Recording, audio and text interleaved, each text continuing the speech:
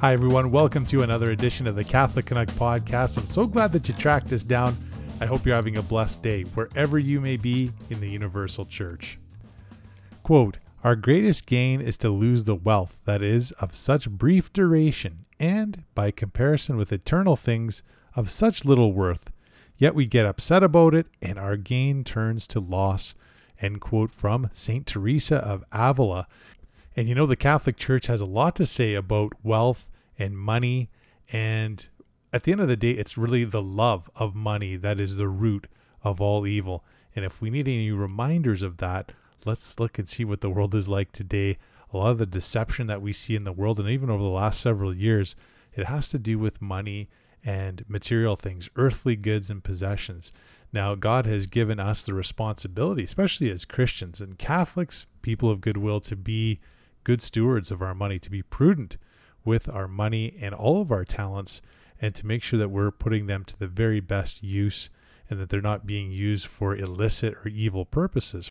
So to help us gain a little bit more wisdom and insights on this particular topic, I thought we'd have Marc Lozano back on the podcast. And if you remember from last year, he had a fantastic testimony.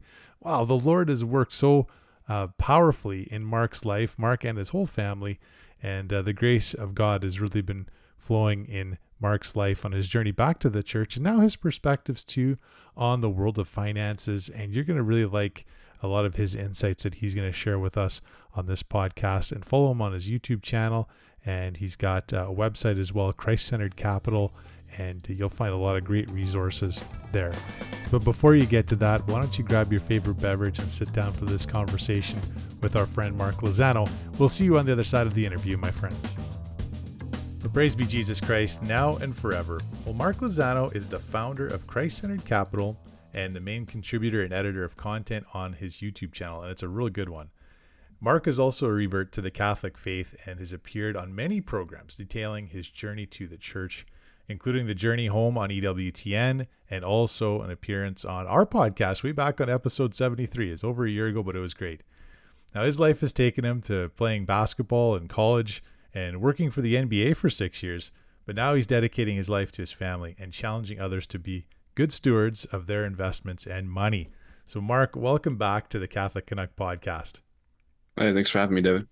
Well, Marc, lots going on in the world, and lots going on with your apostolate too. I love following it and hearing your insights and perspectives. But like I said, it was about a year ago when you came on our podcast last. We had such great feedback from that episode. So tell us how things are going with you personally right now. I saw your interview on the Journey Home. It wasn't that long after we chatted, and you've made numerous appearances on other programs to talk about your testimony. So how have things been going for you? Things have been going really well. I've definitely had a couple more interviews, quite a few more interviews, just kind of offering up the testimony, and I'm finally getting to a point where I can talk more about what I want to talk about, which is less of my testimony and more of the little apostolate, this little passion project that I have in Christ-Centered Capital. And Christ-Centered Capital has evolved a lot since I first started it. We can talk about that whole journey, but right now the main goal of Christ-Centered Capital is getting the book published, which the title is tentative, but it is going to be a book that is essentially challenging how Christians should view or even participate in the stock market. And you've had some interesting perspectives when it comes to the stock market and with money here, even since our last conversation. So maybe chat a little bit about that and how you've viewed the stock market. What kind of gave you that metanoia moment, I guess, of how you view that? Yeah. So when I first off, when I was in college, I was kind of born and bred to be a Wall Street guy. Went to school for international economics, undergrad, graduate school. Got a little tiny taste of Wall Street, didn't like it. And that's why I bounced around to different financial analysts and financial management jobs that landed me at the MBA. But when I left the MBA and everything, one of the ways I was really making money for myself and my family was investing, day trading, long-term investments, and just kind of getting lucky on the market, getting lucky in crypto, and playing those markets. That's one of the ways that I was really generating revenue for my family. But upon my conversion, I had these newfound Christian moral convictions that led me to believe that a lot of things on the stock market, a lot of these nefarious companies were counter to those Christian moral convictions that I were so compelled by. And so that's when I started Christ Center Capital, where I was a essentially a stock picker for Christians, where I would not only pick assets that were timely financial assets, but also assets that were, or at least I thought, were morally aligned with Catholic social teaching and those broader Christian moral convictions. And over time of digging really, really deep into this subject, reading everything from JP2 and his encyclicals that talk about labor, investing, and work, and getting involved with the guys at New Polity, which is a great site everyone should check out. I realized that the stock market as a whole, the case for it being not compatible with Christianity is very, very strong.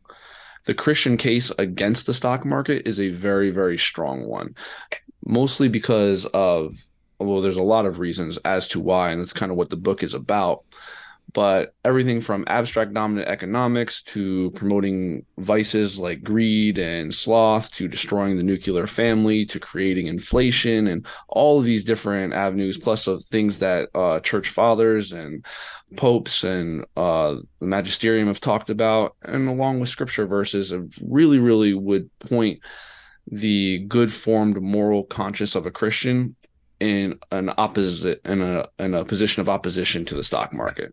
And this made me really think that I needed to change what Christ Center Capital was. So I've kind of changed from being a stock picker of sorts and an ethical screener of stocks to more of a philosophical website dedicated to how Christians should interact with wealth. And it's been I got a lot of people that didn't like that shift, and I got a lot of people who really liked that shift, because a lot of people, some of the best feedback I got was, this is something that we've been tackling for or thinking about for a really long time. And then me and a couple other people finally put our thoughts on the website and a couple other places, and it really struck home with people being like, you're kind of validating some of our pre-held beliefs that maybe this whole secondary market of speculation isn't what Christ is calling us to. Mm-hmm. There's an interesting quote from Archbishop Corleone from San Francisco. I thought I'd read it really quick because I think it's applicable to what we're talking about today. He said, "In our own Catholic Church, we're in a struggle about living our faith in a world that's become very secularized, but secularized not in the sense of apart from religion, but with a value system that's hostile to some basic values that we have." And the question he asked was, how do we live our faith with integrity? I thought that was really timely, because the secularization of our society, it ties into banking and money and all those sorts of things. And I know that one of the struggles that I have is that, and it's not just me, but other people as well, other Catholic men and women, that they might work for a decent company, but when you're putting money, or the company puts money into a pension or an RSP for you, you really don't have any control over that. They just say, okay, this is what we're doing. Wow. We're putting the money into the stock market, and you have no say. And even if you take the time to look at the funds that they're investing in, it's all the big banks, it's the pharmaceuticals, big energy company, telecommunications, and you have no say in it. It's doesn't that kind of, it should raise alarm bells for everybody when you think about how It really interwoven this secular society is, right, Mark? When I was first starting out down the rabbit hole of the stock market, and I wasn't opposed to it as a whole, I just wanted to get some of the nefarious companies out of my portfolios, whether that be my retirement accounts or my personal accounts. I realized that when I went to go talk to the people that managed the investment accounts for the NBA, I couldn't dictate. I knew I had all my research. I said, I want this moved, I want that moved. And they're just like, nope, can't do that. And I'm like, but isn't it the money that it's supposed to be mine per se, but really it's not. So when I realized I can't even control what my money is being invested in, that was a huge kind of like light bulb moment of like, wow, there's a lot of problems to this system, and we need to really start thinking critically about this, especially as Christians. Mm-hmm. The secular society and culture takes care of themselves. I like to say that to our brothers and sisters in the church, is that when it comes to deciding what charities to donate to, and I'm even talking about even at a local level, if it's a sports team or your dance club. I know there's certain obligations you need to maybe reach, but going over and above, the secular world will take care of themselves. The Catholic Church, we have so many great Catholic charities. First and foremost, we need to see the needs of our parish too. That's important for our local community. But there's so many other great Catholic charities that we need to discern and look into as well, because there's some that maybe aren't so good, but there are a lot of good ones, and we need to make sure that our money is going towards them, right? Because the secular world, the non-Catholics, they're not offering any help, whether that's your gifts or your money, right? Mm-hmm. No, very true. All too often, one of the arguments that I'm actually making in the book that will hopefully be published here soon. One of the arguments I'm making is that whenever we fail to build up the Christian community or our Christian families or our Christian businesses, the secular world is all too willing to pick up the slack. So when we dismiss, making the CYO program really, really big and really successful, and parents want to put their kids in it for, youth sports and everything. When we don't do that, the AAU programs come in, and then the travel programs come in. And that is just one example that can seep into every aspect of life. That thing can go, that can be, every aspect of life you can possibly think of. That secular world is willing to pick up the slack so easily. Yeah, it's the vacuum effect, right? And in the society at large, too, we see that the influence of Christianity and specifically Catholicism, as it declines, so does culture as society. You see anything that's the salt of the earth or the leaven in the bread that Catholicism and Christendom has provided for so many centuries. When that influence declines, then the world takes a hit too, doesn't it, Mark? So you mentioned something about inflation, and I think that that's important to talk about too. Again, these are just observations from us. We're not offering, financial advice to anybody on an individual basis because everybody's so different. But inflation is something that's important for us to understand too, and how it ties into government spending and printing money. And again, it ties into the stock market too. How that affects inflation and the rates, and then our cost of living. Maybe explain that to some of our listeners too, Mark. I think it's important that we understand that. So yeah, try not to get too technical here, but the very base level definition of inflation is too many dollars chasing too few of goods, right? Mm-hmm. So too much money, too little of goods, you're gonna have inflation there, and that means the value of the dollar is going to go down. Inflation is a natural part of life. As the human beings keep having more kids and keep expanding, we're going to have need for more shelter or for more transportation or for more food, and this will naturally make the prices of things go up because of your old economics 101 class and supply and demand. However, there is that necessary part of inflation of human beings just needing more food or needing more shelter or needing more transportation or needing more clothing. And then there's unnecessary inflation. And one of the arguments that I make about the stock market on my site and my newsletters and everything is that the stock market is completely unnecessary inflation. And some people don't even view the stock market as inflation, but when you really start to look at it from just how it works, what you're doing, say you want to buy Tesla stock, that's a demand. So I'm demanding Tesla stock. Now, as you demand something, the price of that thing will go up if enough people demand it. Now, obviously, over 50% of adults here in the US are participated in the stock market, and that statistic goes true for most of the Western world. So as the big ones, Tesla, Amazon, Microsoft, Google or Alphabet, Meta, all these things, as you're demanding, what you're truly demanding is an abstraction. This is not something that provides food, shelter, transportation, clothing. You're demanding an abstraction, and that abstraction's utility is to beget more money. So what we're using our money to demand something that sole purpose is to produce more money. What do you think what kind of effect do you think that will have on your dollar? Obviously, it's going to make it go down. So the stock market in of itself, now most people are told that you must invest in the secondary market to avoid inflation. But all of the millions upon billions of people that are investing into the market are actually causing the problem that they are told that they're trying to solve by investing in it and saving the value of their dollar, when really that dollar keeps diminishing. And the kicker is the bigger players on the market, take the Mark Zuckerberg's, Bill Gates, Jeff Bezos, it's really a big bait and switch for them. Bill Gates and Jeff Bezos, especially, what they do is they come in, they sell this abstraction of Microsoft stock, Amazon stock.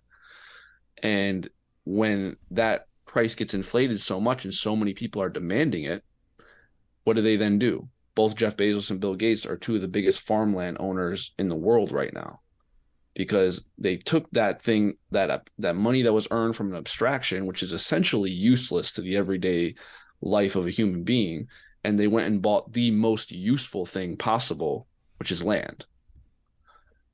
And when we start thinking about this as a whole, that inflation aspect is really, really key as to how society is kind of crumbled because of it.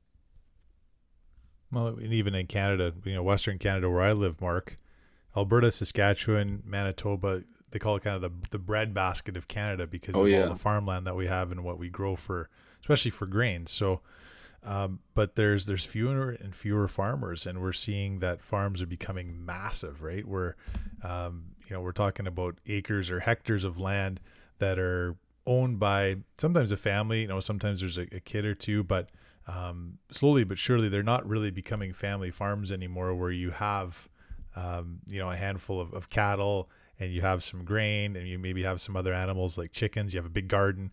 There's not much like that anymore, Mark. It's more like massive combining outfits where you got 4 or 5 combines, you've got grain trucks, you've got all kinds of equipment that you need in order to basically manage to harvest your crop in time. You need that in order to do it because you have so much land. And so that's been kind of sad, because I had such great memories growing up on a farm that was very small. The most head of cattle we ever had, I think, was maybe 120. And we had chickens. We had a great big garden. We had some other animals here and there. And it really taught us that even though we certainly weren't wealthy, but we weren't poor either. We were exactly kind of right in that middle there. And we had lots of time to help our neighbors. And some of the great memories that I have about being on a small farm even was just how our neighbors would help us, because we were all so close to each other, right? If you saw a rainstorm coming, you'd come and help bale the hay, for example. And then you'd reciprocate that. If you were done your work and you saw your neighbor was struggling out there, or maybe had a breakdown of some sort, you'd go and help them out. Subsidiarity is maybe the word I'm looking for, which is a great term that's huge in the Catholic Church. I would say that even the Catholic Church made famous is the term subsidiarity. So that's interesting. I want to talk about banks a little bit. I've always had kind of an uneasy feeling about banks, and we talk about necessary evils in this world. Well, it seems like banks are kind of one of those, right? And I know in the States there's a lot of issues around some banks folding up at some really big size banks as well. We have a little bit of a different system in Canada. We have essentially 5 or 6 very large banks and then a handful of credit unions underneath. But when historically and around the world would call Canada's banking system actually very favorable or very strong in that sense. But when you think about, just from a personal perspective, when you have a small amount of banking institutions, it also makes it very easy for them to control money. And hey, look no further than ask that politician in England, Nigel Farage, right? Had his bank accounts not only frozen, but he basically lost his bank account because of his political views, and he couldn't start one up anywhere else. Well, how in the world are you going to manage to have any transactions, pay your bills, do things like that without a bank account? Or ask even the supporters of the Freedom Convoy in Canada last year, making small donations to a cause that they felt was just, and they got their accounts frozen too. How should Catholics look at banks? And I mean, I know you've talked in the past about interest rates and the morality around charging interest on loans. But maybe how can Catholics, or how should we be looking at banks and that approach to money and transactions? Well, you probably hit the nail on the head when you said necessary evil, because one of the reasons I attack the stock market is because in a way of the bigger financial um let's call it system of the world, the bigger financial system of the world, the whole thing could be considered by many, considered by me, to be very corrupt. But there's a lot of different parts at play in that financial system. One of the ways, one of the things I find it very easy to detangle yourself from, maybe hard emotionally, but very easy practically, is to detangle yourself from the stock market, which is or the secondary markets of the world, which I believe is a key cog in that corrupt financial system. Banking may be just as corrupt, but it is much harder to detangle yourself from. And that I don't have good practical solutions, but in a way, I guess I kind of do. There are these pocket communities. I'm sure you have some in Canada, and we know we have some here in the United States of, rising up in Steubenville. We can even take some from, like Mormons, Latter-day Saints, where they have these pocket communities, because one of the biggest problems with the financial industry as a whole is it has made our economies national and global. And what a globalized economy, what a globalized society does is it decays the nuclear family and therefore the local community. And it would be much better if we had local communities kind of coming together, where everyone in my little town of Wind Gap, Pennsylvania, all had, we had two competing banks in our little town. And then outside of that, you move to the next town over, whether it be Bangor or Easton, Pennsylvania, and there's another two little banks that are competing in that area. But when you start having these nationalized banks and these nationalized markets and these globalized banks, these globalized markets, you then become very disconnected from your neighbor, as you were kind of talking about earlier. And when you become very disconnected from your neighbor and you become very isolated as an individual, it becomes harder to have a family, raise your family. And you can kind of see, I might be jumping around here, but you kind of see this snowball effect that takes place, where I really talk a lot about the decay of the nuclear family. And a lot of people like to blame social media. A lot of people like to blame, the politics of the day, and all of those things play their role. But I believe the financial industry, the financial system that the Western world has put in place has played a very significant role in that decay of that nuclear family. And we know, as Catholics, the goal of this life is to raise up saints, to be saints ourselves. And the best means we have to raise up those saints is a solid family, a solid Christ-loving, God-fearing family. And that financial industry has really, really corrupted it. And like I said, I don't have a great answer for the bank other than try to look community, try to look local. But it's one of the reasons why I kind of attack the stock market, because it's a little bit easier to detangle yourself from. It might be emotional because you might have to take a hit if you divest your 401ks before you're of age or something like that. But it's still a lot more easy to do and practical. And I certainly want to point to some examples that we can suggest to our listeners too. It's not all gloom and doom. I mean, we're still living in the world, but we still have Jesus at the center of our lives as Catholics. So we need to have that joy and that hope. Absolutely. Christians always need to be long-term optimists, because or the war's 100%. Already won. I want to ask you a little bit about these new acronyms, I guess, ESG, DEI, and I think how it contributes to the stock market and some of the pressure that some corporations feel. And actually, I do think that there are some companies and corporations that they don't want to get into the weeds of some of these social issues, and maybe being lukewarm and sitting on the fence. So I guess that's about the same as being on the other side and maybe being on that evil side. But having said that, the way that the system is set up, and I think that it's through banks and stock markets, is that you need to pledge your allegiance to certain social causes, right, Mark? And I think you saw that in your previous employment with the NBA. But, it's like Planned Parenthood, right? Well, the name itself is maybe not so threatening until you find out exactly what these guys are up to, right? So when Catholics hear about ESG, which stands for Environmental Social Governance, or DEI, I think that's diversity, equity, and inclusion. Yep. Right. So I know that a lot of companies that even I've had some interactions with, they need to have a program like this in order to secure funding from banks and lending institutions to keep their businesses going, because they're just getting to be such big corporations, right, Mark?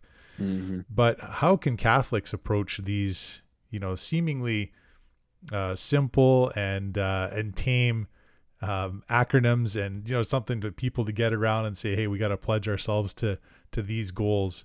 But there's really something that needs to be unmasked with these, doesn't there, Mark? Yeah, there's a lot of people doing some really good work there. Um, from personal experience, I've known people that worked for companies that kind of made these DEI pledges or ESG pledges, and they were just kind of to appease the masses. I know of certain companies that they would put up some kind of goal they had for 2035 or 2045 or something like that, that they would be green emissions or whatever it was. And really, it was just to appease the masses. And when 2035 rolls around, they'll just project it out another 5 years.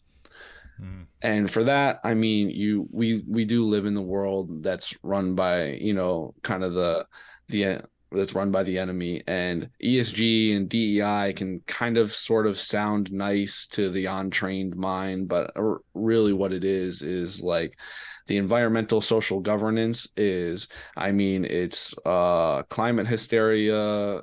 LGBTQ is for the social, and the governance is the government wants control over it all. And obviously, us as whether you're a conservative, you're a Christian, both, like, you're going to be opposed to those. And the DEI, the diversity, equity, inclusion, it's racism on its face. You're not looking at the content of character, you're not looking at the merit of an individual, but you're looking at what they look like and what their sexual orientation is. Now, for me, it was a little bit, some companies take a little bit harder stance. They're not just projecting something to appease the masses. They are taking a hardcore line of saying, no, this is exactly what needs to happen. And that was my experience with the NBA. One of the reasons I had to leave the NBA, we went through 8-hour critical race theory trainings. We partnered with Athlete Ally, which is an organization that his main goal is to get, biological men competing in women's sports at the middle school and high school level. So when you hear a company start espousing the DEI or the ESG, you kind of got to look into what kind of hard line are they taking, or are they just in an industry that is regulated and they have to do that in order to stay in business? And, you can kind of make those decisions there. I would refer to people to a great website called secondvote.org. Secondvote.org does research on just about every major company in the Western world, of whether they're taking ESG pledges, whether they're donating to Planned Parenthood. And I'm good friends with the starter of that company, Dr. Blackman. I would highly suggest people going to check that out, and you can kind of really see which companies are taking those like real hardline approaches to it, or some of them are just kind of appeasing the masses and making sure their business stays afloat and can get funding. It sure puts people of faith in tough positions when they work for companies like that, right? Yeah, and whatever happened to the days where we just want to make a profit for the company, everybody goes home safely, and we get to enjoy our family lives. I mean, it sounds like such a simple game plan, but very rarely ever falls into place that way, does it? No, it gets very complicated, and I tell this to just about all my subscribers and all my listeners and everything, is every situation is unique. Maybe you are convinced that your company's just as bad as the NBA. Or maybe you're convinced that you really need to get out of the stock market because you're convinced that the stock market as a whole is nefarious. Well, it depends on your situation. We need to operate with prudence. For me, I left my company and I divested from the stock market. I did everything when I was 29 years old. And the reason I did that was because, one, I had my wife's support. Two, I had different opportunities to where I could provide for my family. Three, I was at an age where I do have a lot of time left in my money making years, let's say. And I didn't have expenses to where I was in crazy debt or had these kind of things. Like I had a very unique situation. Plus, I had strong moral convictions, and I'm a very impulsive person to begin with. So I had these kind of unique situation where I could pull out from both my job that was, espousing hardline ESG, DEI stuff, and I could divest because of my moral convictions from the stock market.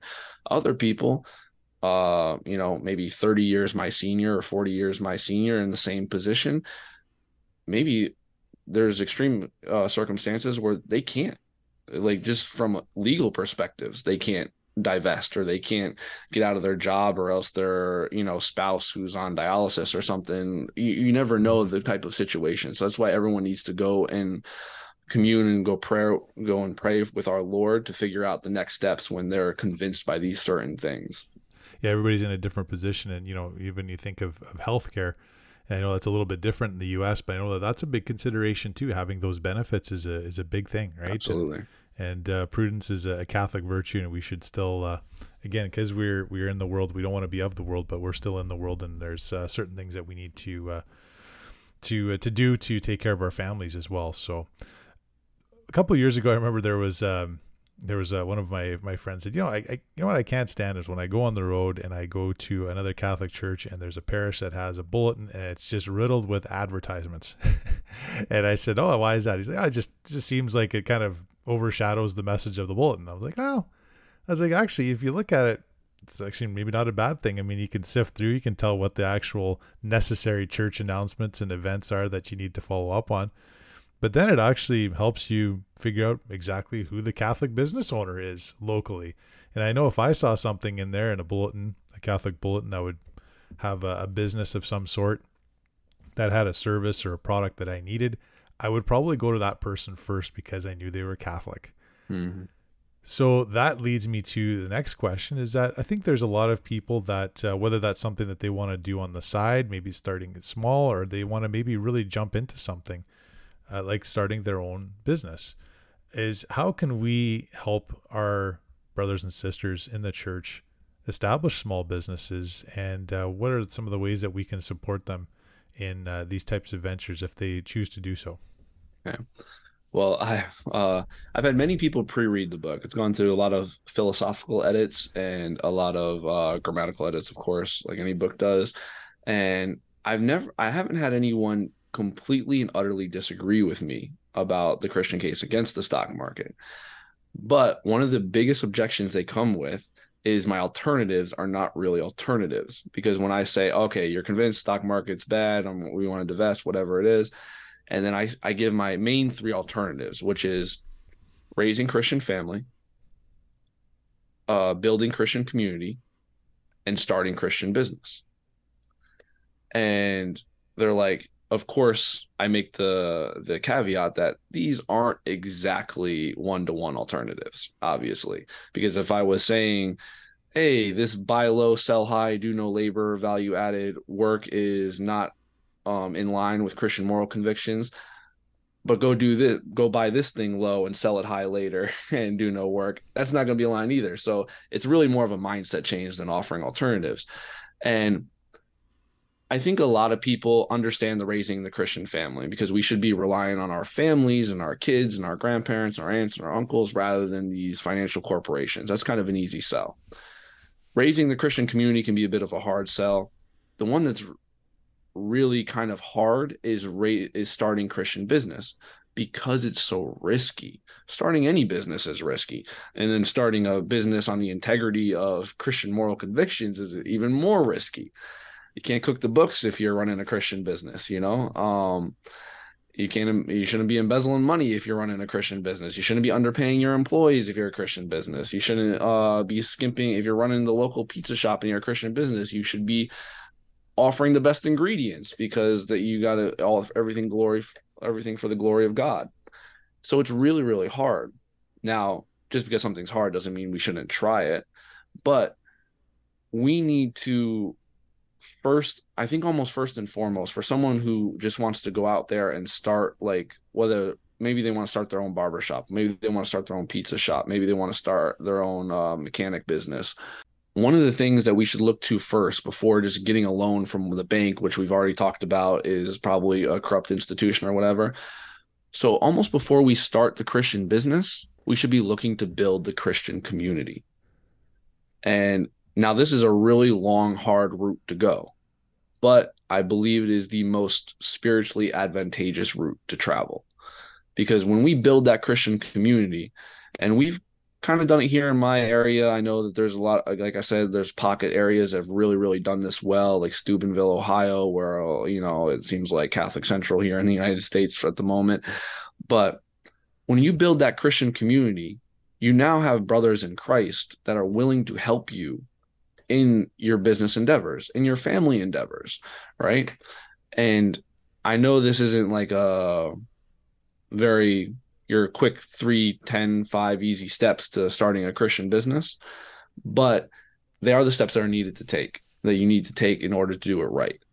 Now maybe you're in a position where you already have a great Christian family behind you, great Christian community behind you, and you can go to people for help. Maybe you have someone in the church who's a great marketer, someone in the church who's someone in your community or family who is good with numbers, someone in your family who's a supplier of whatever materials you need.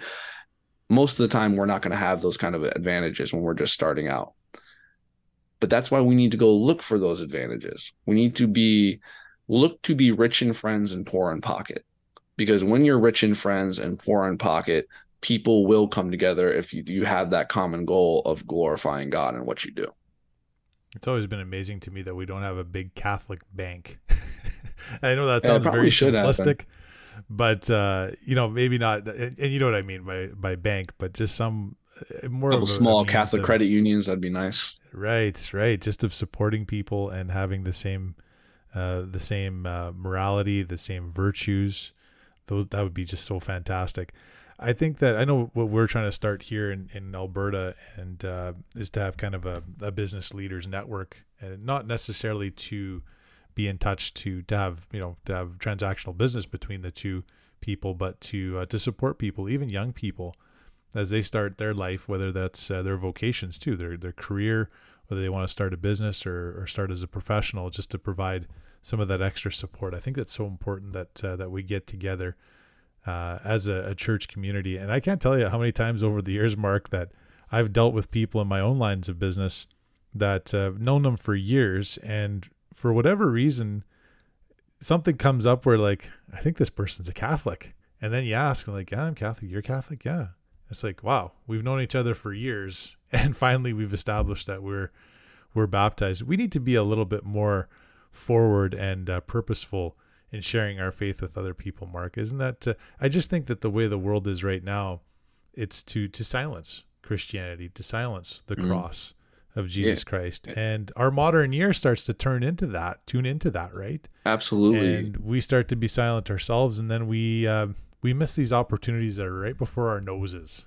Does that make sense? It absolutely does. I mean, and the best partnerships that I've had in business have come from the people that I've met through Christian practices, through Christian events. I meet one of my best friends to this day. His name is Will, and we've done so many different sports ministries together. And now it just so happens that it's a possibility that we may be purchasing a facility together to run a sports ministry out of. And I can never think of doing it with anybody but him,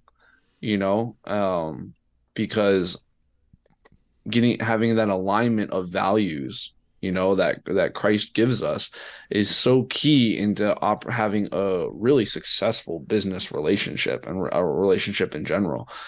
And I do think that we need to be, like you said, a little bit more forward. We can't be afraid to offend people all the time. There's times and places, of course, but we can't be afraid to offend people all the time, because I would much rather engage into some sort of business relationship with someone who I know is more focused on the eternal than the finite future of the earth, Absolutely. Yeah, I think that, that's just so important in today's day and age, is for us to be more purposeful in our faith. And, even if you're working in a regular office environment, or maybe you work in a trade of some sort, it shouldn't take people very long to figure out that you're Catholic. You can drop subtle hints of Yeah. who you are, by your actions for sure, but by your words too. It's important to do that. Yeah, there's a lot of, nice people out there, good people out there, but are they holy people? Are they trying to at least strive to be holy? Maybe not, right? So Mhm. yeah, and I think it goes back to our modern year, and I know I have it too. You're concerned about the way the world looks at you, and that's a pride thing. It's one of the deadly sins. All of a sudden, you're like, well, I just want people to like me. I want people to get along, and we have that modern ear, and we just can't turn it off so that we can be Christ centered. And I think that's just so important. Um, I think that, and it's just something that it's hard for me to talk about when it comes to the education of young people and going a college or university route, because in the eyes of the world, I went down a very conventional route when it came to going to university, probably similar to you too, Mark, where I went to university, I got a degree, a business degree, worked for a corporation, and in the eyes of the world, that's a success story. But things have changed a lot in the last 5, 10, 20 years. How can we encourage our youth to maybe look at unconventional routes? Maybe going to a Catholic liberal arts college, a good one, to maybe get a little more foundation in their faith, as opposed to leaving to going to a secular university when they're 17 or 18, living that lifestyle, at least enduring those temptations, which takes so many of our young people from our church. And then, when you're 22, 23, you get in the work world, you work for a big corporation, and then, you live happily ever after. Is there some ways that we can encourage our youth to have an entrepreneurial spirit, that they can look outside maybe the standard of going to a standard university or college, and have them more focused on first their internal, their spiritual life and building a relationship with Christ, but also building a relationship with other Catholics in their community too, for support as they move into the next stage of their life and their vocation? Mhm. Yeah, I would say that first and foremost, I do believe in probably the next 20-ish years. This is just me playing fortune teller. When my kids are 5 and under right now, when they get to be of that college age, I don't think college is going to be near as important even to the secular mind as it is today. I think in my area here in the United States, and I can speak for the states kind of broadly. I don't know the situation in Canada, but the in the Northeast, you can go to trade school right out of high school for plumber, electrician, carpenter, and you can apprenticeship, and within your first couple of years, you can make 85 to 90 grand a year. Mm-hmm. And that's pretty And much, not be in a and massive that's amount of debt debt. free. And I think Yeah. more and more people are realizing that opportunity. And Mm-hmm. what is the best way to start a business is to probably be one of those things: carpenter, Mm-hmm. plumber, electrician. You can always, of course, go and join a union if you're one of those, well, those guys. But a lot of those guys and girls who go into those professions, like they end up starting their own business and becoming pretty successful, especially in this area that I live in of the states of the Northeast, PA, New Jersey, New York, and everything north. Um, so that's first and foremost, or second. So first, I don't think people are going to be too gung ho on the college thing in the next couple decades. I also think that these opportunities will start being taken up upon, when it comes to those trades and everything, because those trades are, I don't know how many people need a DEI CEO, but everybody needs a good plumber. Everybody Mm-hmm. needs a good plumber. So the supply and demand alone just makes it a no-brainer. I know that this is a little bit of a tangent, but in New York City right now, I believe you can like apprenticeship for $150,000 a year to be an elevator repairman, because Wow. it's Hmm. so desperately needed. You don't need to go to college or anything Mm-hmm. for it, and it's obviously a bit of a dangerous job. You're on the Mm-hmm. cables of the elevators and stuff, but I mean, it's a very, very good living, and they're letting anybody and their brother who wants to be a part of it come in because they need it. And Mm-hmm. so moving on from all those, I think that obviously from there's so many great popes, so many great priests and Catholic figures that have said that the family is where you really raise that Catholic culture in your kids. You can't rely on outside forces to make your kids Catholic. That's a Mm-hmm. recipe for disaster. But with that said, engaging into a good Catholic community is really the way to go, because we shouldn't be thinking about saving our children's Catholic faith once they turn 18 and go out of the house. We should be thinking about strengthening it every step of the way while they're in. So even if they shoot, maybe you have a kid that really wants to be an engineer. This is the best school. It's a very secular school. We always offer everything up to God, but we want to raise them up to a point to where we can be somewhat confident that they're going to be strong, and not naively confident, but somewhat confident they're going to be able to stay strong in their moral convictions that we've raised them in the Catholic faith. And I think that has to do a lot with my wife and I talk about this a lot, that we were kind of raised on two ends of the spectrum. I was sacramentalized a Catholic, but lived in a secular family. And she came from more of a Catholic family that was, do this because I said so. Don't ask questions. Why are we praying the rosary every night? Because I said so. We're not, leaving that, and we're going to leave it at that. And I do believe that the good is usually found somewhere in the middle, where when, as parents of these kids, we need to have the answers to questions. Why do we pray the rosary? Why do we have to go to mass on Sunday? When a little bit harder topics, when the kids get older, like, why are we opposed to gay marriage? Why are we opposed to those more controversial topics and everything? We need to, as parents of and heads of households of Catholic families, we need to have good answers for those questions. Because even if we send them to a quote unquote Catholic university or Christian university, they may not even get good answers there. Because we've seen plenty of a lot of universities are Catholic in name only, Christian in name only. So we need to have the good answers, and we need to make that a priority in our own households before we even start thinking about how do we prepare them for the next stage of life. Mm-hmm. And living a sacramental life as parents is so important, isn't it, Mark? Absolutely. One that we can provide that example of going to confession regularly, going to receive communion worthily, and often, and even celebrating the special solemnities. Today's as we record, this is the Assumption of the Blessed Virgin Mary, for example, and these are all important parts of our faith, and we need to explain why it's important, right, Mark? It's so important. Yeah. And so rich. Our we faith. Need to have reasons for the hope that's in us, right? Yes, 100%. I wanted to ask you really quick about because we've been talking about banks and stock markets and people looking for alternatives. And I just wanted to get your thoughts on cryptocurrency, is something you brought up already. I think that I'm trying to understand this myself. There's a lot going on with cryptocurrency, because I'm probably like you, Mark. Back in the day, you look at a spreadsheet, you look at a financial statement and say, okay, is this something worth investing in, right? And you can kind of look at the numbers and the data and make a decision based on that. Something like cryptocurrency, there's nothing to look at. There's nothing you can hold in your hand. But the argument of a lot of people that even in our church and even some other people of goodwill is that it is a way to get your an investment or money outside of a standard banking system, outside of your stock markets.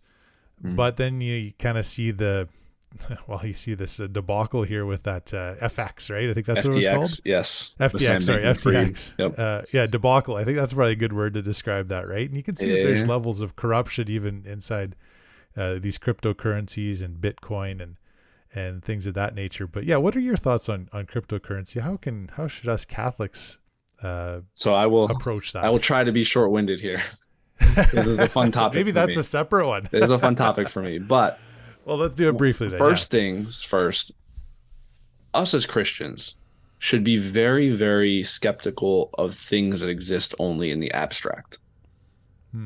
God gave us creation for a reason. Not to say that everything in the abstract is completely evil all the time. I'm just saying we should be skeptical of things in the abstract. Digital currency, cryptocurrencies, are things that exist solely in the abstract. It's ones and zeros. With that said, cryptocurrency is, especially, we'll just take the biggest one, Bitcoin. Bitcoin is promoted as being decentralized. Some people have made the argument that if you have about 16 billion, maybe about 20 billion now dollars, you could control pretty much all of Bitcoin because you, and I'm maybe getting the numbers wrong, but it's something somewhere in those billions where you could like take over the farms, the mining farms that mine the Bitcoin and everything. And when you think about it, 16 billion, 20 billion, say it's, maybe I'm getting the numbers really wrong and triple it, maybe it's 60 billion. There are a lot of people and a lot of countries and a lot of governments that could easily do that. So it's not as decentralized as people like to think. It's also, very easily stolen. People get out of these crypto scams. It's billions of dollars every year that people get scammed out of. With all, and now moving on more to like as an investment side. So that's just something to be skeptical of it on its face. Now, if you're using cryptocurrency as an investment, this is something I'm actually very much against from a personal standpoint, because I believe if you're just buying Bitcoin and then sitting on it until it's at a higher value so you can sell it, you're essentially doing the same thing that you're doing to a stock, which again, I've expressed my discontent with, because you're just buying low, selling high, doing no labor and expecting a profit. It's not something that is true labor in the Christian sense. It's not a good justification for reaping profits. Now, if you were to be someone who, if you're someone who has the conviction that Bitcoin should replace the typical fiat currency, I'm a little bit more on your side at that point. But here's the problem. 90% of people, maybe even more, I'm just throwing out numbers, the majority of people that purchase Bitcoin or use it as a speculative asset. This is why they don't use it as a currency. They use it as a speculative asset. This is why Bitcoin, as of late, has kind of just moved with the ebbs and flows of the typical tech stock. It's not moving as its own thing. It's moving just like, Amazon, Microsoft, all those kind of things, NVIDIA. If you really think that it should be a currency replacement, I have problems with that, which I won't get into. I just have more like skepticism about that. But if you're truly convinced that it could be a currency replacement, if you're investing in it, you need to be an advocate for it to be an actual currency replacement and not just another speculative asset. And I think that could be a tenable position for the Catholic to take, saying, I'm completely against fiat currency, which I am too personally. Like, I do believe it's very manipulatable, very corruptible. But if you say, I think Bitcoin, Ethereum, whatever cryptocurrency you choose should be the next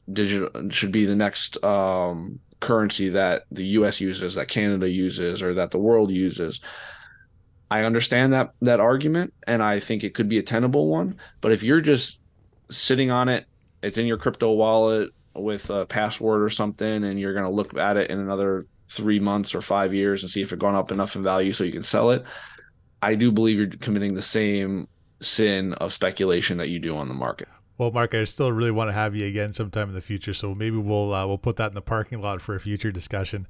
But before I let you go, I did want to ask you too about precious metals, because that's something that a lot of Catholics get into as well. Mm-hmm. I think that I could probably guess too that when it comes to gold and silver mining stocks or something like that, or you can get these paper stocks or ETFs, I guess, right? Silver gold ETFs that you can get involved in. It's probably not a great Catholic position. But what about physical gold and silver, platinum, other commodities, something that you can hang on to and hold? Like I said, that's kind of how I was raised. You want to have land, you want to have something that you can trade. And precious metals seems to check some of those boxes. So how would you approach that as a Catholic investor? Yeah, I think intent is everything. Because if you're using it, be like, all right, if I have this gold and the zombie apocalypse comes, I'm going to have something that I can barter and trade with, or, something like that. Or if I'm one of those people. I'm personally one of those people that think we should be going back to a metallics based currency, Hmm. where the currency is rooted in the value of gold or silver or whatever it is, or some combination. So if you're kind of want to promote the currency replacement or bring us back to that metallics based currency, or you're using it as just kind of more of security for your family if the dollar ever does cave or something like that, which is very possible given the trillions of dollars in debt. And if, certain ally or opponents of the US band together, it's all very possible. I don't think it'll happen, but it's very possible. But if you're of the mindset where, like, hey, I'm just going to buy a couple bricks of gold, put them in the basement and wait till they go up in value and sell them so I can buy a new car, I'm not in your corner in that, because again, I believe you're treating something as a speculative asset. And the only way a Christian, and I make this, and it sounds like a bit of a harsh position to take, but it's the position that me and others have really fleshed out. I've tried to come at it. I've tried to dismantle it from just about every point of view. But the only way that a Christian should be making earning compensation is if they are doing true labor. And true labor is producing a good or service that promotes the common good. So producing a good or service that promotes the common good meaning, raising up saints in the kingdom, that should be the only way that a Christian should receive compensation. And that can be something as simple, the hairdresser, the pizza shop owner, or whatever. You're providing needed services for the community, like, all that is very justified. The plumber, the electrician, all that is very, very justified. The broker who is just promoting an inflationary system that is promoting a globalized society and abstract dominant economics and family decay, maybe you're providing a service to someone, but it's not something that is promoting the common good. And that's something that I think I would really much like the entirety of Christendom to, like, think about when they're engaging in business and engaging in any kind of profit making practices. Hmm. Fantastic. Well, it sounds like you got a great book that's going to be coming out. I'm going to make sure I read. So maybe give us, our listeners, an idea of when that book is coming out and how they can get a hold of you, Marc, if they want to check out some of your content online. So yeah, I wish I had a hard date. It's still going through its last kind of like philosophical edit right now. We'll see how long that takes. But the best way to get in touch with me and get updates on the book and updates on my weekly newsletter, where I give kind of like financial news from a Christian perspective. It does focus pretty primarily on the U.S., but it does have a kind of a world view to it. The best way to see all that stuff is going to christcentercapital.com. Everything I do there is completely free. We're even debating on giving the book away for free when it does get published. The newsletter is free. It's a free sign up, but christcenteredcapital.com. But there's a place for a donation there too, right? And Yeah, if we're you're talking feeling about, generous, we won't well, turn you hey, away. you're laboring too, Marc. We're talking about that. A laborer deserves Yeah. compensation. So I encourage our listeners, if they enjoy that content, to make sure that they pass along a donation to you. Marc, thanks for being a brother in Christ and doing all this great work. And I think it's a space in the church that needs more attention. And I'm really thankful that you've chosen to do this. So this is great. So let's stay in touch. All right. Thank you, David. Thanks for having me. Well, big thanks again to Marc Lozano for joining us on this episode of the podcast. Can't wait for that book to come out. It's going to be great. And go to christcenteredcapital.com to get more of his content and resources. And a lot of great food for thought, wasn't it? When it comes to investments and finance. And these are all important things for us Catholics to consider, and other people of goodwill. We need to consider these things. And so important for us to be good stewards of the wealth that we have, the money that we have, and to consecrate our earthly goods back to Jesus, back to God, to give it all to him, because at the end of our life, we can't take our fancy cars and our jewelry and our cash with us, can we?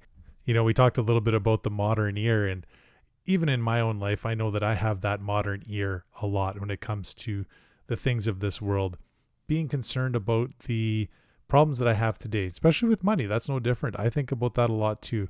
And I know that's a lesson that I've got to learn in my life, is to give it back to God. And the best thing that we can do as Catholics is to live life in a state of grace and sanctifying grace, where we can be detached from sin or learn to start being detached from sin and start attaching ourselves to virtue and the love of Jesus Christ and walking in that right relationship with him. I'm telling you, it opens your eyes to things that you may never have seen before. But when you live life in a state of grace close to Jesus Christ, things just make so much more sense in the world, not only in the spiritual life, but also in the life right in front of us, our temporal life. Things just make so much more sense. So I'm going to pray for you and pray for me as well. And thanks for listening to the Catholic Canuck podcast. It's such a blessing to hear from so many of you. Say hi anytime. Love to hear from you. Follow us on Facebook and on X, formerly known as Twitter. And let's go and make disciples of all men. Yeah, it's not that easy in this world today. I get it. It's a little bit scary out there sometimes, but let's cling to Jesus Christ. Let's cling to the cross of Christ. So join us on this great adventure to eternal life. Join us if you're not a Catholic. I'm inviting you to join us.